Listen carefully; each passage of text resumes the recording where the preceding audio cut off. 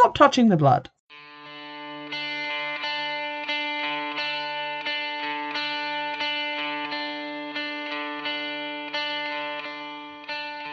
Hello everybody and welcome back to Witch Fix. Today I'm going to be discussing a film from 2001 starring Karl Urban called The Truth About Demons. And let me just tell you, I went back and forth on including this one because I purchased it on eBay. Someone had put witches in the description, which is how I found it, and I noted that Karl Urban was in it. Karl Urban, who was starred in the Doom movie, which I actually kind of like, and also as the Dr. McCoy in like the new Star Trek movies, which he's also very good in. So I thought, you know what, I'll give it a try. And then I went back and forth on whether to include it in the podcast, because although it does say in many descriptions that I could find that it features a satanic cult, it doesn't seem to have anything to do with witches. So the link is quite tenuous, but I am including it here because of one character in the film who could be described as a witch, who is the other lead, a character called Benny, played by Katie Wolf. Katie Wolf doesn't appear to be like acting in many things anymore and doesn't seem to have acted in like much that I had heard of or anything that I'd heard of aside from the film that I just watched, but she does appear to now be doing a lot of directing and producing, so I guess that's more where her career has gone. The description on the back of the box is as follows. When you discover the truth about demons, can you ever make it back alive? Harry Ballard has just unearthed the essence of evil. He's a marked man, a living sacrifice, thrown into the depths of the demon world. His only hope is a beautiful young woman, an ex-cult member who has witnessed their immeasurable power. In the place between what you know and what you fear, demons rule. And the tagline for the movie is, "Welcome to Hell on Earth." Essentially, none of that is correct, but hats off to the person who wrote that for trying. The film is a certificate 18, has a running time of 86 minutes, and is another one from High Flyers. We've looked at a number of their films in the past, so I was kind of hopeful. I do like a High Flyers movie. I do have to give some trigger warnings for this one, and there are quite a few. So if any of the following are going to be triggering for you, I would give both this film and perhaps this episode a miss, because I will be discussing some of the stuff, but will not go into too many graphic details. Trigger warnings include suicide, drug use and addiction, abduction, stalking, insects, gaslighting, addiction and mental illness. The film kicks off in an anthropology lab, I'm assuming in New Zealand, based on the fact that some of the actors are from New Zealand and everyone seems to be doing an accent. So I'm guessing New Zealand, shoot me if I'm wrong. We're introduced to Harry, who's Karl Urban's character. He's currently writing notes on an idol, and we see a point of view shot of someone whooshing around in the background in a spooky way. This turns out to be Johnny, who I guess is his assistant. Not clarified, but Johnny seems to be kind of a stoner, but he's trying to prank him, and they seem to have this thing where they prank each other backwards and forwards. Karl Urban, after being not scared by Johnny, who is bad at pranks, receives a package which bleeds bright red blood all over his hand. He is not unnerved by this and assumes that it's a prank package. Based on the press clippings on the wall, I kind of assumed he was like a professional debunker, and he says that a lot of people get annoyed at him when he comes in and disproves their cults and what have you, so he's used to getting weird mail. What weirded me out was the blood seemed to be fresh, and there was quite a lot of it. It hadn't like clotted in any way, so that was weird. Inside the package, however, is a VHS tape and a note that says the Black Lodge is after you, and he clarifies for Johnny's benefit and the audience that a Black Lodge is another name for a coven of evil witches, and therein lies the justification for me reviewing this movie. On the tape, a bald guy who is very into his role as the villain, he was clearly having a lot of fun, talks about Harry specifically, calling him a liar. There's various like mentions of demons and weird noises on the tape, and then the tape cuts off. Johnny instantly freaks out, saying that this is a threat and that Harry should take it seriously, but Harry points out that on the tape in the corner it says 21 June, as in Jun, and that this tape therefore must be a year old. I don't know where he got this from, because it's just giving you the date of the 21st of June, which I guess, yes, that could be the previous June, but it could be any June. So I don't know where he got a year from, and it's never explained why they've waited a year in between this tape being recorded and being sent to him. So that's a little bit weird. We then see Harry alone in the lab again. It seems to be quite late at night. He toasts a picture of himself and another guy and says, like, to the departed. So I guess he's lost someone, and we later find out this is his brother, Richard. He then leaves for the day in a lift that is carpeted on the walls, which I found more disturbing than the fact that there were demon noises in the lift and it wouldn't open the door. I was just staring at the wall like, why would you carpet a lift? People pee in lifts all the time. Anyway, he gets outside the lift eventually when the doors do open, only to be surprised by a girl with very wild hair and a lot of blue glitter around her eyes. She says various things that don't make a lot of sense, but one of them is that the sorcerer will come at you through your dreams. That's how it starts. And she makes reference to the video, saying that she put a charm on it to protect it with her blood. She then gives him a piece of paper and says that it contains a hidden message, but is also a protective charm and will protect him, but it has to be near his penis. And when she runs off, he turns the paper over and it just says, "I feel hot" on it. So it's setting her up as this kind of slightly crazy, manic pixie dream witch type character, which is basically her character for the remainder of the movie. And she runs off and he goes to his car. He assumes that the girl was a prank, as was the thing with the lift, but he can't see Johnny anywhere. He also calls his girlfriend, Celia, and she says that she'll meet him at the restaurant because she's busy at work. When he finally gets to his car, he finds that the lock has been filled with super glue. Those damn satanic kids. And he is about to, I guess, call AAA when a weird guy approaches him and calls him a slave, as you do, and he says he'll end up like his brother Richard, and that Richard wanted Harry to save him from the demons and Harry let him down. He's then knocked out by another goth wielding a 2x4. He's then put into the back of a van, and some girl with very spiky hair injects him with a massive syringe. Now, this doesn't really seem like the sorcerer is coming at him through his dreams. It feels very much like he's coming at him in the streets, but this continues to be a theme where, although the sorcerer is coming at him in his dreams, he's also coming for him in real life. So I feel like the girl's warning was unhelpful. He's then, when drugged, taken out of the back of the van into some sort of weird Cenobite club where there appears to be murders taking place behind like plastic curtains. They chain him up by the neck and leave him, but he pulls the end of the chain out of the very weak floor, makes a hole in the floor, and then gets out through a crawl space.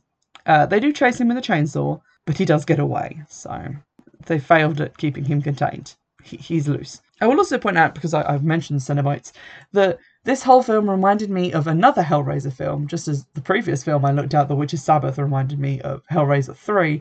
This one reminds me of, I think it's called Hellraiser Hellseeker, or Hellraiser Deader. I think it might be Deader. But that also begins with a woman getting delivered a tape, and then she investigates a cult and it leads to a weird club. Also, the fashions are very similar. After escaping from, the chainsaw and being tied up and drugged and all the rest of the things, Karl Urban just goes to the restaurant where he was meant to meet his girlfriend and collapses. Just before he passes out completely, he sees the sorcerer at a table in the restaurant who toasts him with a glass of wine. So obviously there's a lot of creepy shit going on. We then see Harry at the hospital being interviewed by the police. He outlines his work and says that he investigates and debunks cults. They ask about his brother and he says that his brother killed himself. They've also done a drug test on him, and it is true that he has been drugged with heroin, but they do find traces of marijuana, which I guess is what he was smoking at work before he left. So they think that basically everything was drug-fueled imaginings. He also then sees the girl again, in the alleyway outside his apartment building, holding a sparkler, which I was expecting because the Wikipedia summary for this film says this. Meanwhile, a seemingly schizophrenic young woman named Benny, Katie Wolf, who has a penchant for lighting sparklers in alleyways for no good reason. So, I guess Wikipedia is having none of her shit, but it is true that she does light sparklers on more than one occasion, and there does not seem a reason for her to do this, so fair dues. She disappears when he looks away for a second, so she's all very mysterious. He goes through his research because he swears he's seen the sigil on one of the guys who kidnapped him chest before. It turns out it was in one of Richard's notebooks. He says that a sigil is a demonic symbol, which it isn't, but okay, I'll let you have that one, movie. His girlfriend then says that he should get professional help, which fair, because he is doing a lot of weird things. He takes a bath, and while he's lying there with a flannel over his face, some blood drips on it, and then his girlfriend's body is thrown into the bath. This is a nightmare. But then he gets out of the bath, finds that none of the lights in the apartment work, and that his girlfriend has been strung up with barbed wire. So, again, the sorcerer is in your dreams, but he's also in your apartment. There's also a lot of cockroaches on the floor.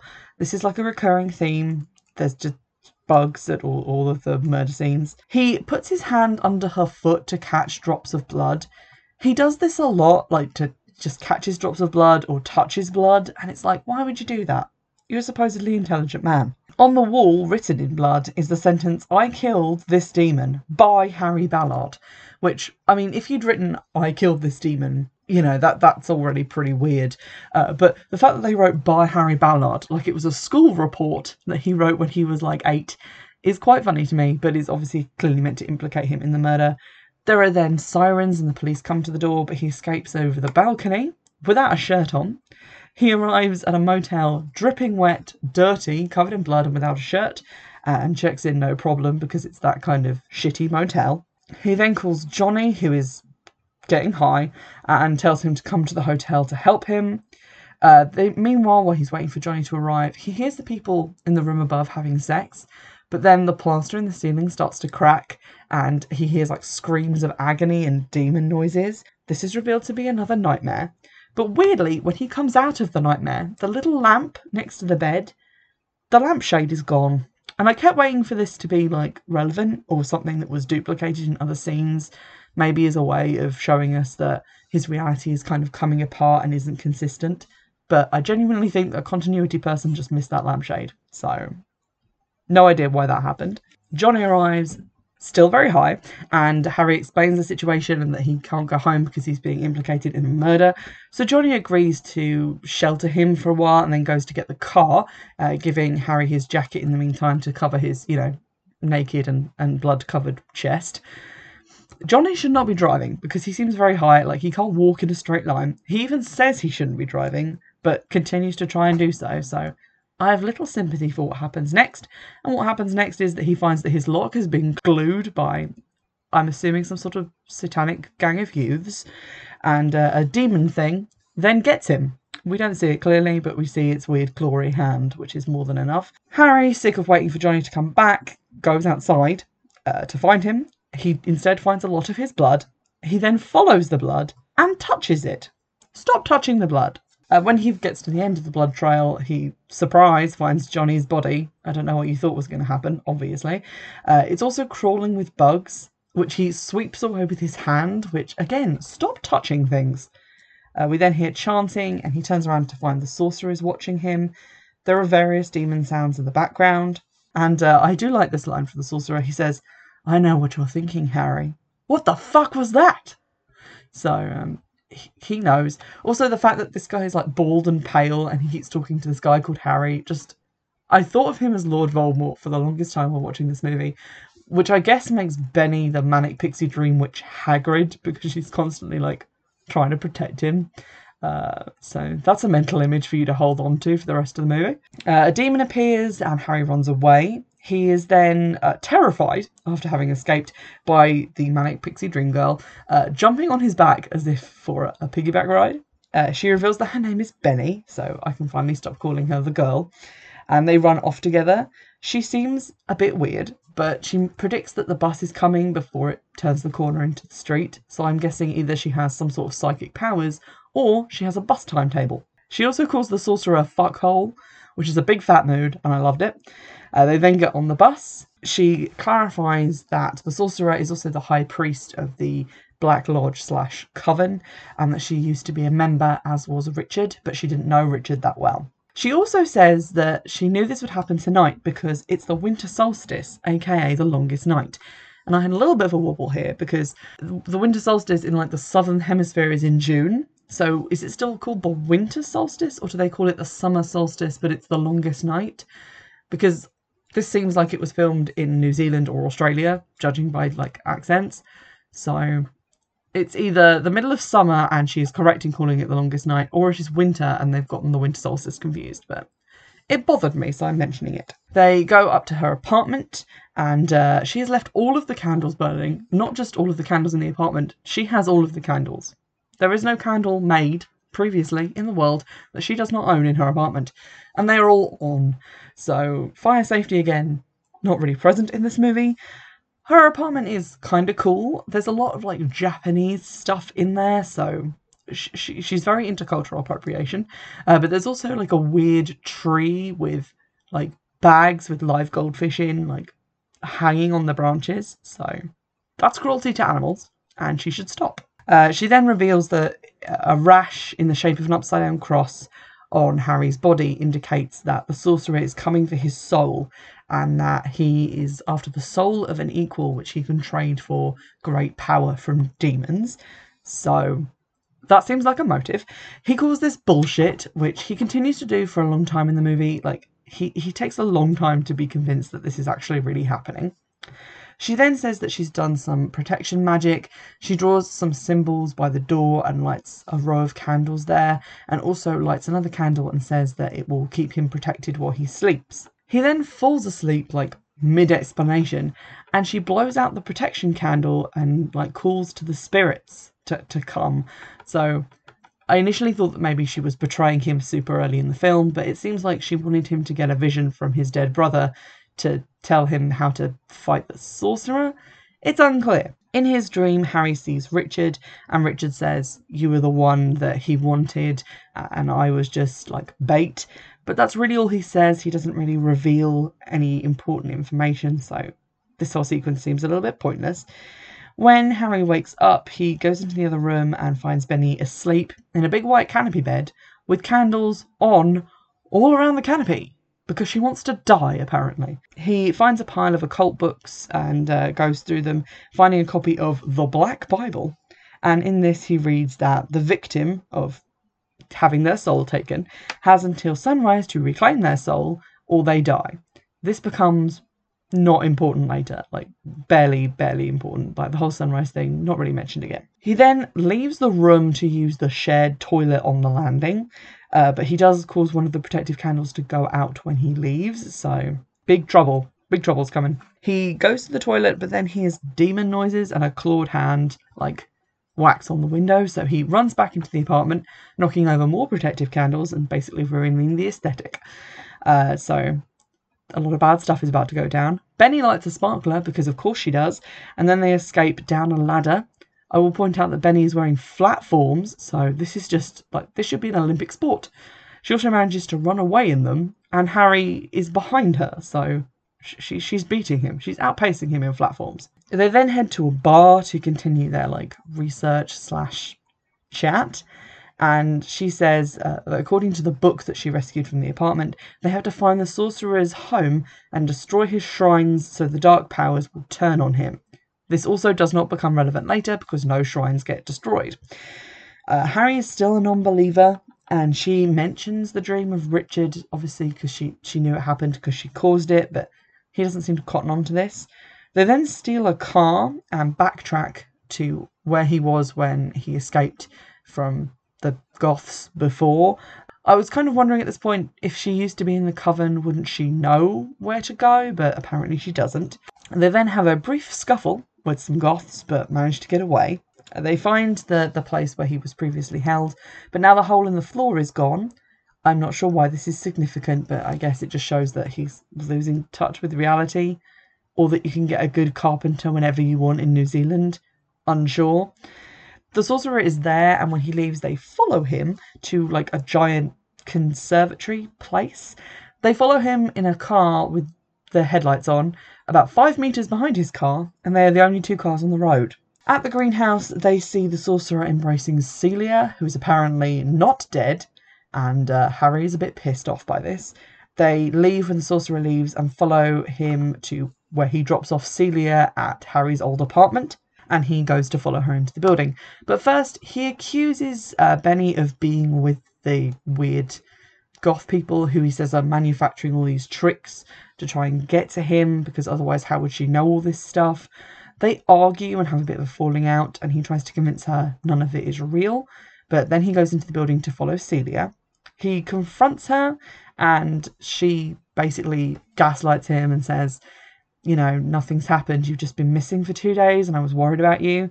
So he understandably flips out and chases her into the bathroom, and then she confronts him with a giant bag of drugs. Like, normally when in like films when they're like, look at your drug paraphernalia, it's like a syringe and a bit of rubber tubing in a pencil case. This is like 4 kilograms of drugs in a large makeup bag. Like, he has at least 18 syringes in there and a bunch of other stuff, so I don't know, he was clearly stockpiling, or she went overkill on this. She tries to convince him that Richard threatened both of them with a knife, and then he had Richard committed and then became a drug addict because he couldn't cope with the guilt. She manages to persuade him that the demons are just a metaphor for that guilt and are hallucinations and that he needs to get help. She then puts him to bed, but after she's done this, she asks him where Benny is, except obviously she has no reason to know who that is. He instantly becomes suspicious and is just as instantly attacked by goths. Benny then starts trying to get in from outside. It takes her a stupidly long time to do this, and she doesn't even manage to get inside, actually. She gets let in, but more on this later. The goths hold Harry down while the sorcerer talks to him about how insects are eternal and powerful, and that's basically the only reason they're in this film. And he then makes out with Celia just to rub some salt into that wound. He then pours a bunch of cockroaches onto Harry's face, which was very disturbing because they are moving around like they are alive all over Karl Urban's tongue, and that's really creepy and disturbing. Once these have all been shaken off, he says that Harry has a lot of untapped power and that he will never know how to use it, and then he sort of paralyzes Harry and puts his hand into his chest to rip out his heart, because that's where the soul is kept. They then all leave the building, which is how Benny gets in behind them, and somehow, in a scene we are not shown, she gets Harry from his apartment to the car to her apartment, all by her lonesome with her skinny little bird arms when he is a dead weight. So I'm assuming she had a sack barrow, but there we go. She paints some stuff on his chest, and then they make out, and then they do the freckle frackle, because now is the best time for that. He has 12 minutes to get his soul back, but, pit stop. She also drags 2 meters of skanky, dead extension hair down his chest, and somehow this is meant to be erotic. But it's not. She then whispers his dead brother's name in his ear, because where is she getting her seduction tips from? It ain't Cosmo. But he has this weird dream sequence where everything is bright and exposed, and him and his brother are wearing pajamas and sitting outside this weird condo building. But Richard tells him that this is where the sorcerer lives and this is where he needs to go. So that's where they need to go. When Harry wakes up, it's to Benny trying to give him her soul, which I guess would require her ripping her own heart out. He says no, they should probably just go to the sorcerer's house and take care of him there, so that's where they go. For some reason, Benny takes a machete with her that she did not have earlier in the film, but which I respect enormously. They break into the condo house and find the sorcerer in a weird room with a big altar covered in cups, the floor of which is just a lake of blood, but he does appear to have put a plastic sheet down, so either the film crew wanted an easy clean-up or he did. Pick your reason. He is confronted by Benny. Harry isn't there. I don't know what Harry was doing in the intervening time, but she goes in alone. He mind controls her into dropping the machete, and a goth grabs her from behind. But then Harry stabs that goth in the head, so we're down 1 goth. The sorcerer then digs his scarily long Gargamel fingernails into Harry's heart, and this causes Harry intense pain, and he falls to the ground. Seemingly thinking that he's won, the sorcerer then turns his back on both of them to start chanting at the altar. Harry then tells him to fuck off and stands up and rips open his own chest, like in the remake of Suspiria, so maybe they took it from this, I don't know, but shows that he has a beating heart in his chest. I don't know how he accomplished this other than the fact that he was a Time Lord all along, but he has a heart, so I don't know what the sorcerer's holding. He then grabs Benny from the floor, and 2 demons come down from the ceiling. They kind of look like Lickers from the original Resident Evil movie, but if they were made of twiglets and terrible CGI. So just imagine that. The demons come threateningly towards Harry, but predictably then turn on the sorcerer and attack him. I don't know why, because no one's done anything to his altar, which was what we were told needed to happen in the book, so confusion. We then get a close-up of Harry's eye watching the demons tear the sorcerer apart, and then travel by eye between scenes to a new scene in which he is in a police interview room. The cops are talking to him about the murder that he committed of the sorcerer, and they also tell him that Benny is the sorcerer's daughter and that she's tried to convince other people to kill him, but no one ever has before. They mention this now, but it is never touched on again and doesn't really become relevant in the end of the film. So I thought this was going to be like the twist ending, but it seems to be said and forgotten about in the same breath. Harry then coughs up a bug, because power move, and the cops are told to leave by someone off screen who says that they need to speak to their client, so obviously someone posing as Harry's lawyer. This turns out to be Celia. She asks him if he can feel the dark power rising inside of him. He says, "You disgust me," which, fair, because she did a lot of bad stuff. And then she tells him that he can just stay there then, and leaves. But not before she admits that she killed Richard. His wounds are now very salty with all this salt that people keep rubbing in them. We then cut to a mental health facility where Harry and Benny are apparently inmates. They sit in the garden and talk to each other and share jokes. He shows her a dead bug and then seemingly brings it back to life, and then tells her that it sings songs and tells stories. And so she holds it up to her ear to listen to it. That's weird. And then in the final scene of the movie, we see Celia getting into her car, and Richard, or Ghost Richard, unclear, is in the back seat and kills her. So I don't know what's happening. I'm going to be honest, I kind of enjoyed the film. It was good. It had like some good scary elements, not knowing who he could trust and what was real. That was a theme that's in a lot of films, but was done okay here. I really liked Benny's apartment, the whole aesthetic of her magic, and I could have done with some more of that. The ending did kind of fall apart a little bit because I was unclear as to what had actually been accomplished when they killed the sorcerer, because it does definitely seem like Harry's life is ruined and him and Benny have been committed forever. Is he the one who raised Richard to get Celia? Unclear. Why can he now bring bugs back from the dead? Also unclear. It was still quite enjoyable. There were some fun moments in it, some good scares with the bugs and stuff. It wasn't what I would call like a shocking film, like it didn't jump scare me a bunch, which was always good. I like being creeped out rather than being surprised. So that was pretty good. I would recommend it, although it doesn't have like a huge amount of witchy content, it has to be said.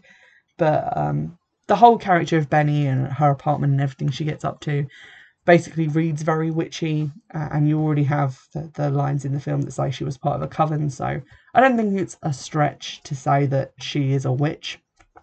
So there you go. I would definitely give it a look if you're interested in films sort of similar to various like Hellraiser films. That's really all I can compare it to. And yeah, it was generally an enjoyable watch with an okay ending. I just wished it had expanded on some things and made them clearer. I hope you've enjoyed this review. If you'd like to get in touch and let me know anything else that you'd like me to give a watch, give a look at, please do so. You can do so by Twitter or the comment section on the YouTube videos. I also have an email account in the description for this episode, but to be honest, I do not check that much, so Twitter or comments are probably your best bet. And in the meantime, I'll see you in the next episode.